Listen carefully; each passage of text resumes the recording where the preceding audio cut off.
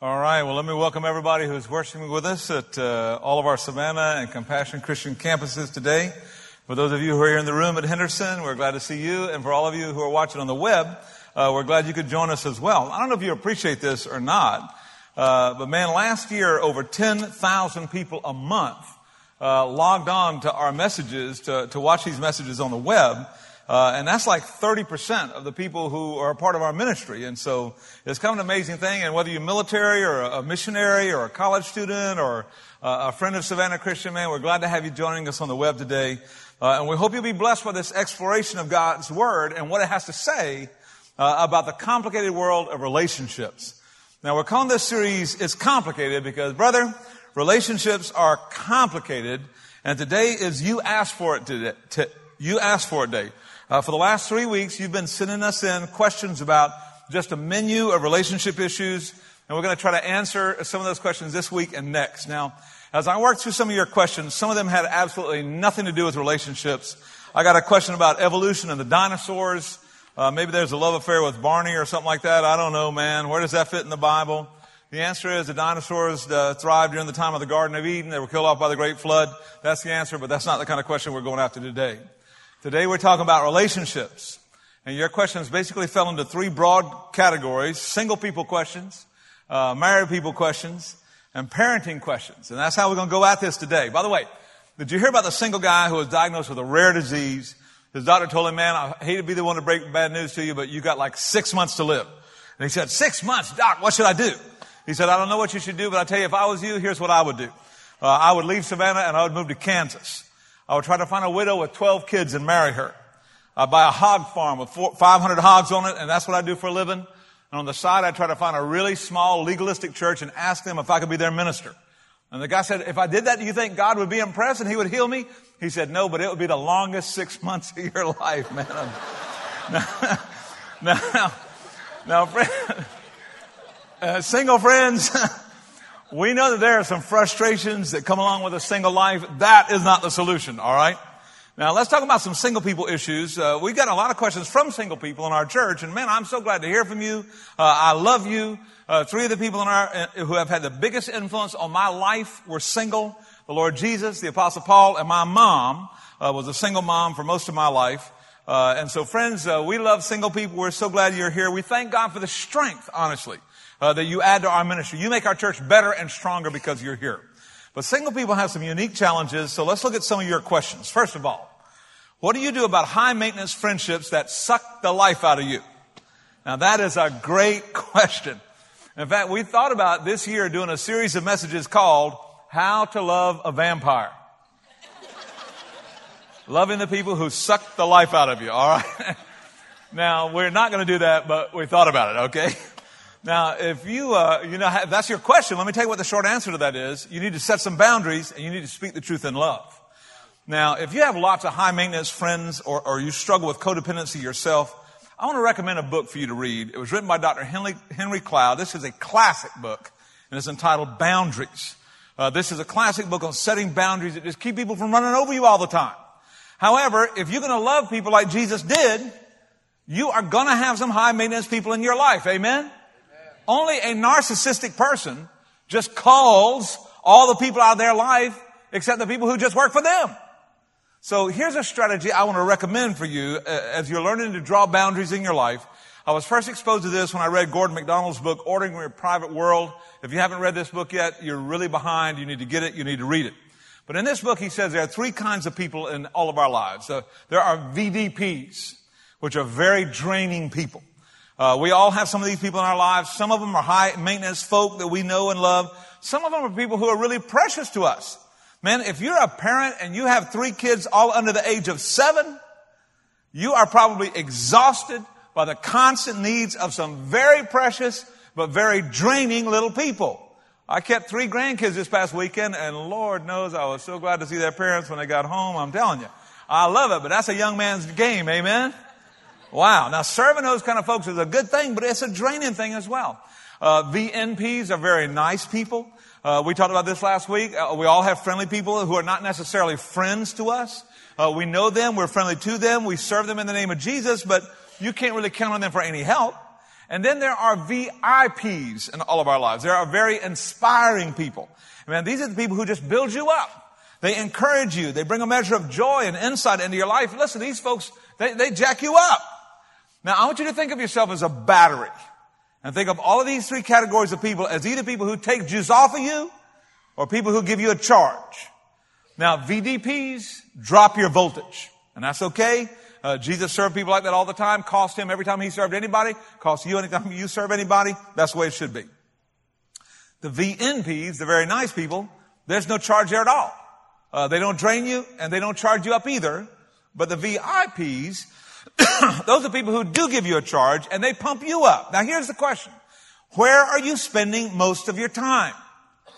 Now you ask most people where they're spending time, and they're spending most of their time solving problems for the draining people and rubbing shoulders with the nice people, both of whom are taking a charge off of them, but they're not intentionally spending time with the VIPs, the inspiring people who actually build their energy up. And so what I want to encourage you to do while you're drawing some boundaries is to identify some VIPs, some very inspiring people, and start investing. Invest time with them. Man, there are hundreds of opportunities for that here at our church. And listen, all the other VIPs in this room right now need you. We need you to encourage us as we encourage you and as we all serve Jesus together. So my answer to that question is draw some boundaries, sure. But I want to encourage you to start investing in encouraging relationships. You can do it at MOPS if you're a mother of preschoolers, life groups, ministry teams. Anywhere you connect with VIPs, it'll bless you and charge you up. Now, the next group of questions from single people had to do with dating, finding your soulmate, sexual boundaries in dating. How do you know when you found the right one? And so let's dig into some of those questions because they're really important. Number 2, what if I fall in love with somebody who does not share my faith? Friends, right there is the question that will have the biggest impact on your future happiness as a married person. Friends, in the Bible, one of the wisest single men in the world actually addresses that question specifically. The Apostle Paul says in 2 Corinthians 6, do not be unequally yoked with unbelievers. What partnership has righteousness with lawlessness? Or what fellowship has light with darkness? Now this is probably the most underappreciated verse in the Bible, especially to single people, because the message is so constricting. I mean, if you're a follower of Jesus, it says, do not give your heart to, do not fall in love with, do not for any reason marry a person who is not also a follower of Jesus. Simply put, if you're a follower of Jesus, the right person for you is going to be another follower of Jesus and only another follower of Jesus. Now, many single people hate this verse. You know why? Because it narrows the playing field. I mean, they're looking around in church, looking around their small group, looking around the youth group, and they don't really see anybody they want to date. And they're thinking, Cam, dude, it's hard enough just to find somebody who is sane and healthy. I mean, that's hard enough. Now you're going to narrow the field to only those sane, healthy people who love the Lord? Wow! But single people, this is the counsel and coaching of the God who loves you. You know that word yoke, don't be unequally yoked, is a farm analogy that everybody back in the day would have understood. Man, when you put two creatures into a yoke to pull a load together, to pull that wagon, to do that work together, you want a synergy of a beautifully balanced team. And I'm not just talking about emotionally and intellectually, but spiritually as well. And man, if you marry somebody who doesn't share your faith, life is going to be harder for you. Now, if you're already married to an unbeliever, or if you came to Christ and your spouse hadn't come to Christ yet, there's a whole different set of instructions for you. I'll get to that in a minute. But if you're a single believer, you should not even consider getting into a serious relationship, much less marrying somebody who doesn't share your faith. Now, in his great book, Fit to be Tied, and if you haven't read this yet and you're single, dude, get this book. Bill Hybels gives us 4 reasons to only date a fellow believer. Number 1, if you're dating another believer, you can share the same treasure. You both love the same thing the most. You both love the Lord. He's number 1 for both of you. Listen, that unites you in amazing ways. And if not, the most important thing in the world to you will be nothing to them. And the longer you're married, the more difference that will make. If you marry a believer, you can build from the same blueprint. I mean, man, you can build your life and your marriage and your family. You can partner and parent and manage money according to the same set of instructions from God's Word. You both believe in it. It works, man. In addition, you can access the same strength. Listen, if you're both believers, you can draw on the same power, seek the same strength that comes from God's Word and God's Holy Spirit. You know, Sarah and I had 3 boys, and then we lost 2 babies. And we believe those children are in heaven. We believe that my dad and her dad have already found those kids, already started to spoil them. That's their job. Hope they are. We're looking forward to seeing them ourselves when we get to heaven. But I'm telling you, when we lost those 2 babies, that was tough sledding for us. Do I have to tell you how thankful I am that when we lost those children, my Sarah didn't comfort herself with pills or chemicals or bottles or in the bed of a stranger? How thankful I am that together we could turn to our Lord for strength. We could pray to our Lord together. And I'm telling you, if you marry an unbeliever, you won't have that. You won't have that. If you marry a fellow believer, you can live by the same values. Man, when you marry somebody who believes like you do, you got this common set of values that are based on the wisdom of God's Word, and you can both agree on those things and honor those things together in a day and in a culture like ours where everything is up for grabs. Man, can you imagine the pain of being married to somebody who not only disagrees with you on major issues, but mocks you, mocks your commitment to those things in front of your kids? Undermines you at every turn. And don't tell me that ain't happening in our church. Happens every day. Some of y'all are feeling that pain right now. Friends, 2 Corinthians 6:14 is not discrimination against unbelievers.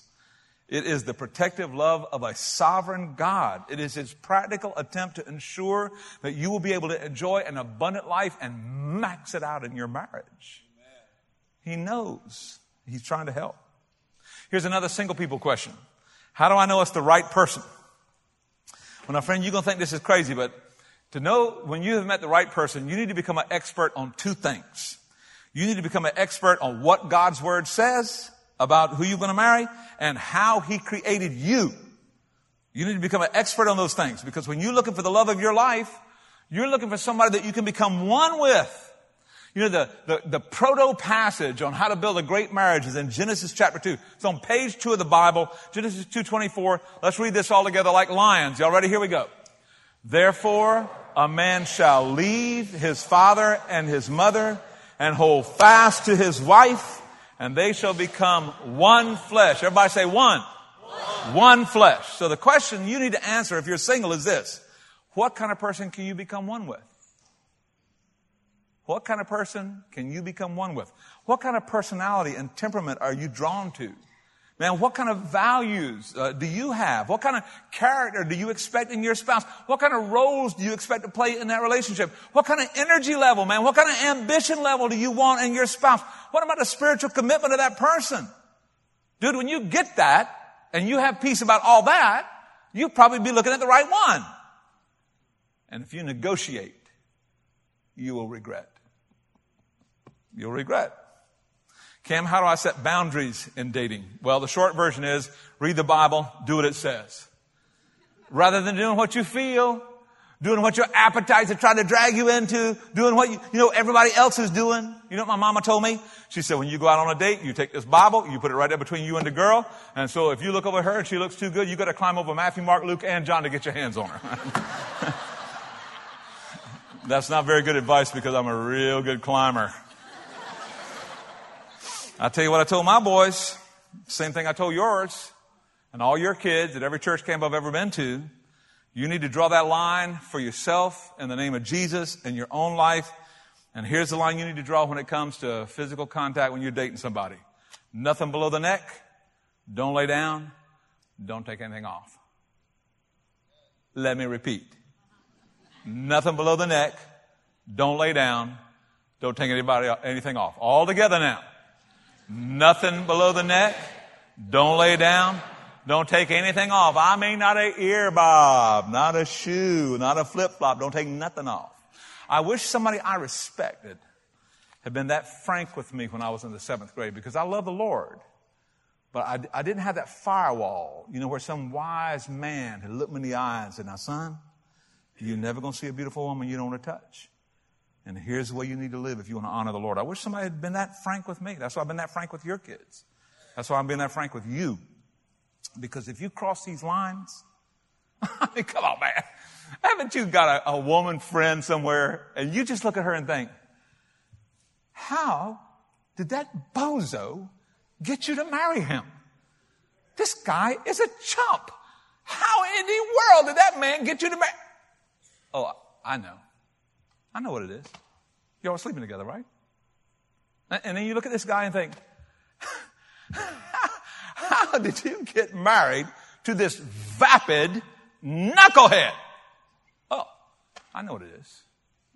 You were sleeping together, right? Right? Because sex makes you stupid. Can I get an amen? You know it does, man. Sex makes you stupid when you're single. I got a lot of other questions like, how do I say... I'm going to get fired over this one right here. How do you get sexually pure? How do you stay sexually pure after you're engaged? Answer, wear your mother's underwear. It's the truth, man. You start wearing your mama's underwear, you ain't taking them pants off of nobody. You know what I'm saying? I'm just saying. Now, what I really mean is you want to have a long courtship and a short engagement. You know what I mean? Take a long time to see if that's the one. And once you know that's the one, boom, get married, man. Because I'll tell you that pressure gets tough. Now, we got to move on, but here's a resource that I know this will help you if you're a single person. I wrote this for you. We have a message that Mickey's got at the bookstore called Choosing the Love of Your Life. If you have never been married or you are single because of divorce, you need to listen to this message that I wrote for you. It is from God's Word. You need to hear it. You need to follow it. Mickey's got a copy for you at the source right now. On every campus, at the end of this service, grab it. Because if you will follow the wisdom of God's Word, you will not be asking the top 3 married people questions that I was asked this time. We got some married people questions here. By the way, did you hear about the caretaker in the cemetery? He was just doing his job, and he looked over at this woman, and she was kneeling in front of a tombstone. I mean, just wailing, weeping, wailing. Why did you leave? Why did you have to go? Why did you go? And he was so, moved by that he went over and just patted her on the shoulder and said, ma'am, I'm so moved by your grief. You must have really loved your husband. She said, that ain't my husband. That's his ex-wife. No.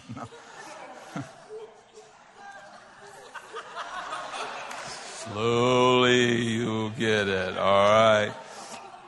All I mean to say is, if you think being single is complicated, marriage is real complicated. Amen?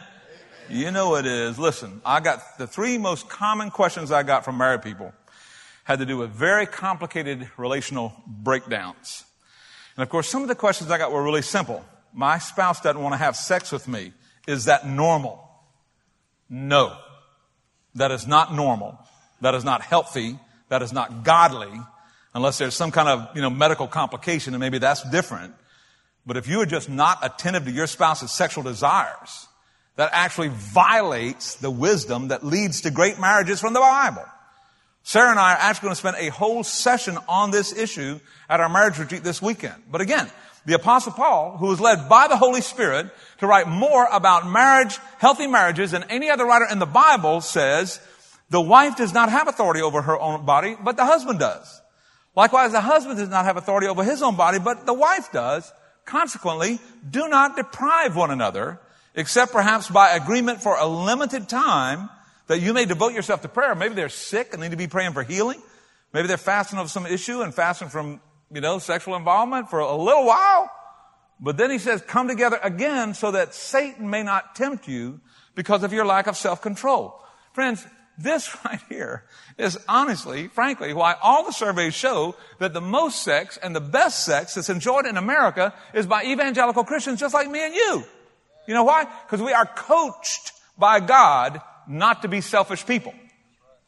Not to be self-centered, but to be sexually generous. And friends, sexual generosity leads to great marriages. Sexual stinginess is like burning your own house down. Don't make a lick of sense. Here's another one. What do I do about my obnoxious mother-in-law? Now, really, I had a great mother-in-law. I love my mother-in-law, and I wish I had time to talk about this because, the mother of a boy is the loneliest person in the relational world. And we'll talk about that at the marriage retreat sometime if you want to hear about it. But the primary passage on marriage in the Bible appears for the very first time on page 2. We read it just a few minutes ago.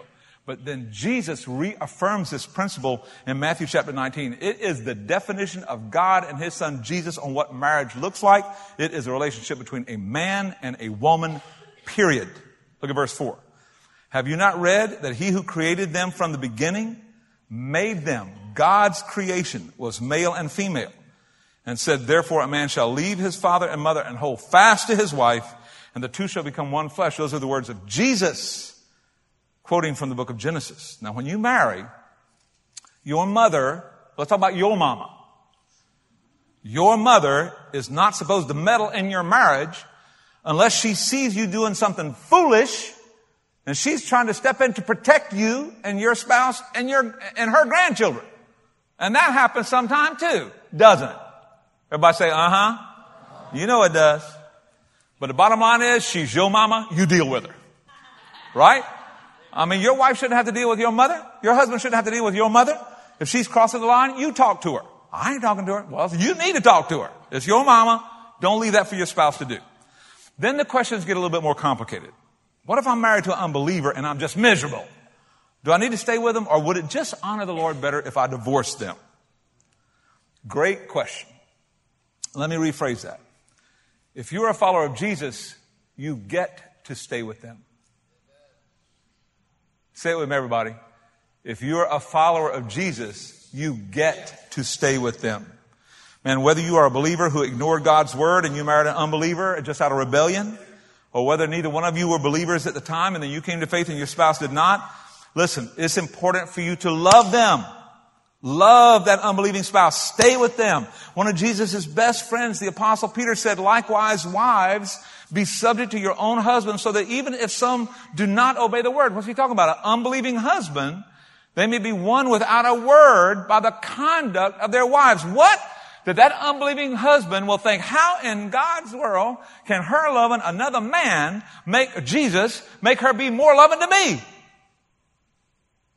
That's how robust your love for God and your love for your spouse should be. Then in 1 Corinthians 7:12, Paul flips the whole thing the other way and says, hey, if a brother's got an unbelieving wife, he shouldn't divorce her. He should love her and bless her, because there's a blessing that will come from God through that believer into that unbeliever's life. Peter and Paul are both saying the same thing. Look, if you have an unbelieving spouse, there is a testimony to the love of Jesus in your home as long as you're in your home. So just the fact that they're not believers is no grounds for divorce. Don't you love lost people? Especially the one that you're married to? In fact, if you leave them, a spiritual light will go out of their life and out of your family that might have led them to Jesus. Of course, that brings us up to the next question. What does the Bible say about divorce? And I know just broaching this subject is causing some of you to get uncomfortable right now, because you have felt the sense of rejection and failure that so often accompanies divorce. And you're here in church and you're thinking, wow, man, I hope nobody finds out. And I don't know if they'll love me if they find out. And can I just tell you, we love you. And you're among friends here today, and we're glad you're here. So let's talk about, what does Jesus say about divorce and remarriage? Let's learn something that we will operationalize in our lives for the rest of our lives. Because I'll tell you, there are a lot of questions about this out in our church family. First of all, Jesus does not encourage anyone to divorce in any situation. Jesus does not encourage anyone to divorce in any situation, but we are allowed to do so in certain circumstances because of the hardness of heart. In Matthew 19, verse 8, Jesus said to them, because of your hardness of heart, Moses allowed you to divorce your wives, but from the very beginning it was not so. And we've already quoted how it was in the very beginning 2 times so far in this message. Jesus says, I say to you, whoever divorces his wife except for sexual immorality and then marries another commits adultery. That verse right there has caused a lot of angst and heartbreak in a lot of our lives. A lady wrote in and said, will I go to hell because I had a Bible that was a divorce that wasn't a biblical divorce? Well, not for that. I mean, you're not saved by works. You're not lost by works. You're saved by faith in Jesus, right?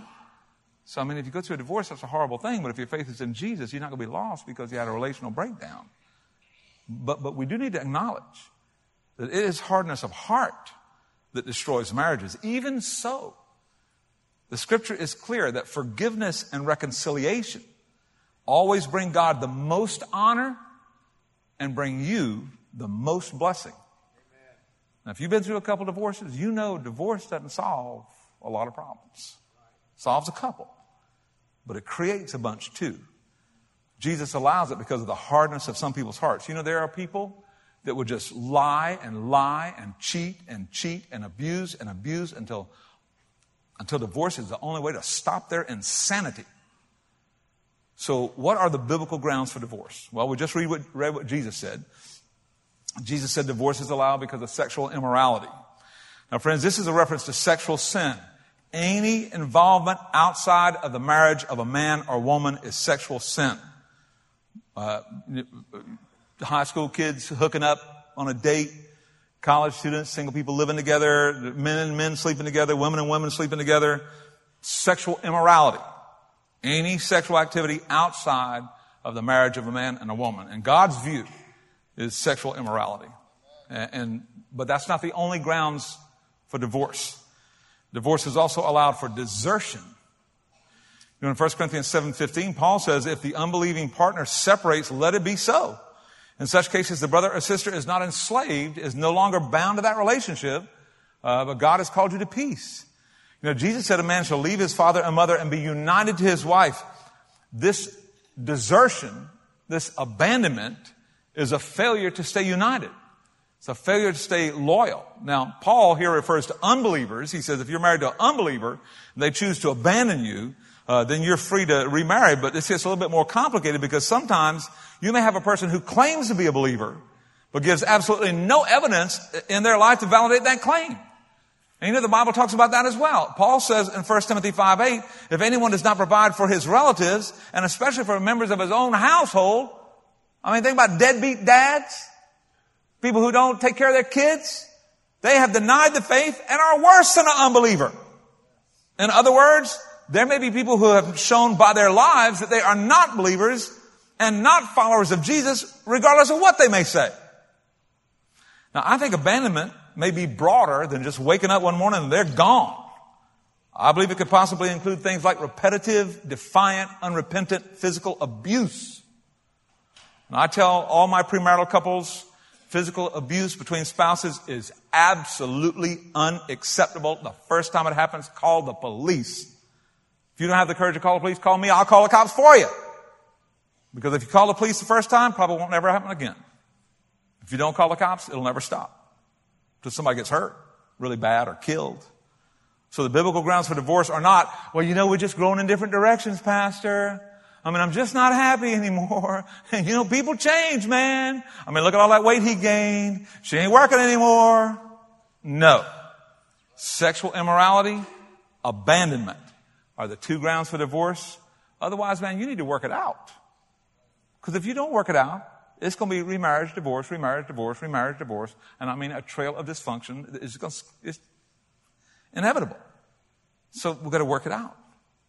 Now, friends, even though divorce is allowed, if you can forgive and reconcile, I'm telling you as a pastor who has seen this 1,000 times, you will be much better off if you can forgive and reconcile.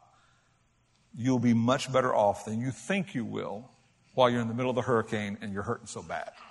But we'll get to that. Number 6, when does Jesus approve of a divorced person remarrying? This is really important. This is where it's really important to understand how to study the Bible. Because what you can't do with the Bible on an issue like this is take one verse and then ignore everything else the Bible says on that topic.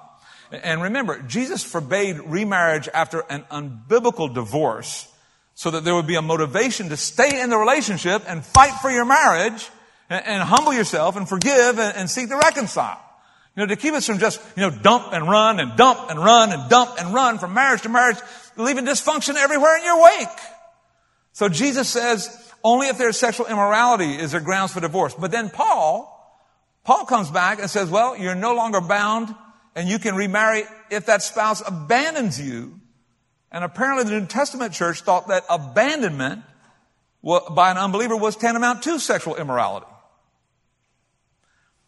Now, because you have a pastor who loves you, I have sifted through the entire Bible, and I have identified the circumstances in which a previously married believer has approval from Jesus to remarry. And if you have any questions about what I'm about to say, you just call and ask Jim Boland. And he will take care of you, because let me tell you, Jim is the guy who's going to tell you whether you can get married at our church or not. And it's going to be based on these biblical principles that we're going to talk about right now. Okay? Number one, your former spouse is deceased. You are free to marry, but they must be a follower of Jesus. If you are a follower of Jesus, you have been commanded by your Lord to marry only, better be single. Better to serve the Lord single than marry an unbeliever. Now, that's not a throw off on the unbelievers. It's just obedience to our Lord. Number two, your divorce occurred prior to your conversion to Jesus. If you had a divorce back in the day when you weren't a believer, and then you give your life to Christ, hey, behold, all things have become new. Amen? Your divorce was caused by sexual immorality of your spouse. Jesus says you're free to remarry. If you were deserted by an unbelieving spouse, Paul says you have the freedom to remarry. You don't have to, but you have the freedom to do so. Your spouse initiated the divorce and they have remarried, which means that maybe it wasn't a biblical grounds for divorce, but man, now they've remarried. They're having sex with somebody else. Their sex with the new spouse has crushed the covenant that you and they made. Your marriage to them is over because they married to somebody else. Your divorce was caused by your sexual immorality, and you are repentant, and your spouse has since remarried. So reconciliation is no longer possible. The person you cheated on has now married somebody else. You cannot be reconciled to them.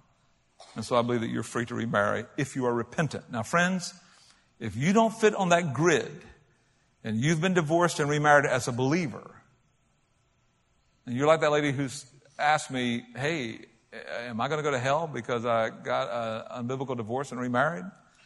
I want you to know we love you and we're thankful for you. But you need to repent.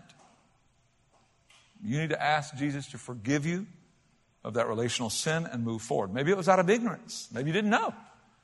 Or maybe it was just high-handed sin. I'm doing what I want to do. Nobody tells me what to do.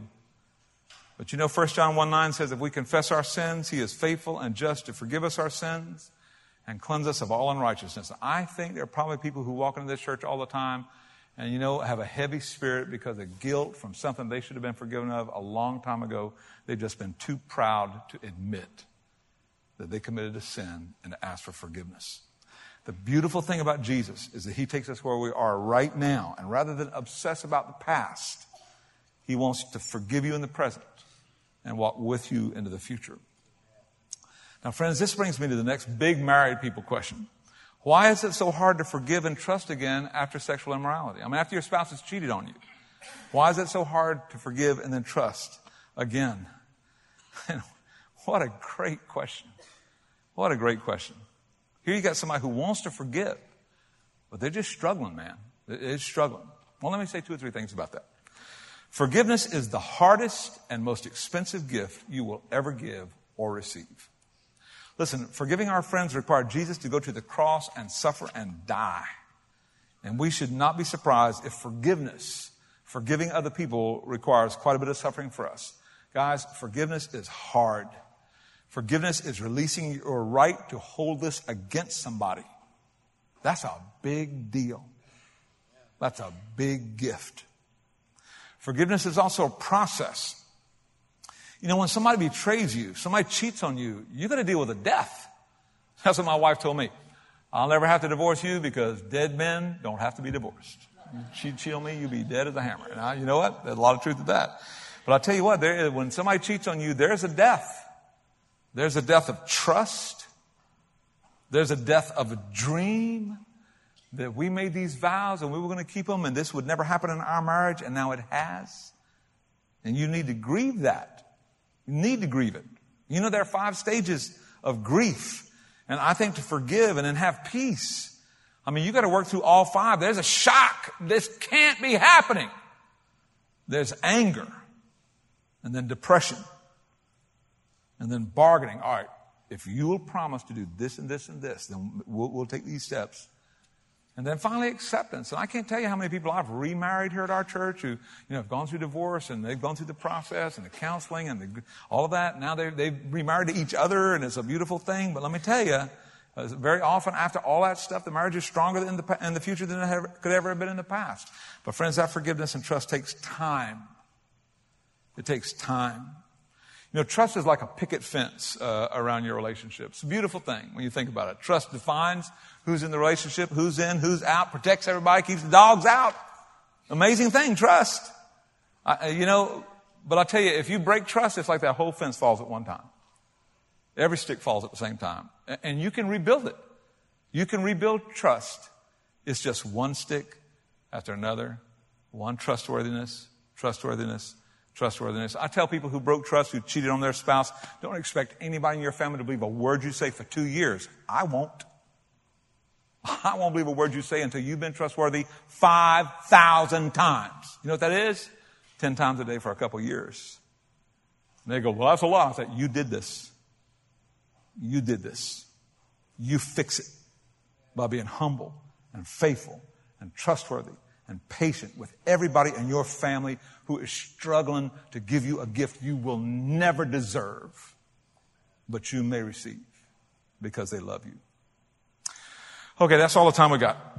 There's a bunch of other questions about parenting issues. We're going to devote a whole message to that next week, and that's going to be fun. By the way, did you hear about the dad whose daughter was going to get married to this graduate student? And so they bring the boy over to meet the dad and that, and he sits down, he's kind of interviewing him. He says, so what kind of degree are you working on in graduate school? He said, philosophy. I'm a philosophy major. And the dad goes, great. How you plan to market that? How you going to get a job? And the guy says, I don't really have any plans for a job, but I think God will provide. And the dad went, really? Oh, okay.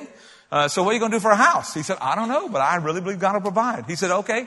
Do you have any idea about how you can put food on the table and take care of my daughter? And he said, not really. I just think God will provide. And so the dad goes back to talk to his wife about it. And she says, how'd it go? He said, well, I got some bad news. I got some good news. He said, the bad news is this boy has no plans, no job, no home. But good news is he thinks I'm God. That's You know what? We're not God. But the power to deal with all the complex relationships in our lives comes from God, friends. God is where the power comes from to love and to extend forgiveness to people in our family. We can forgive because we have been forgiven.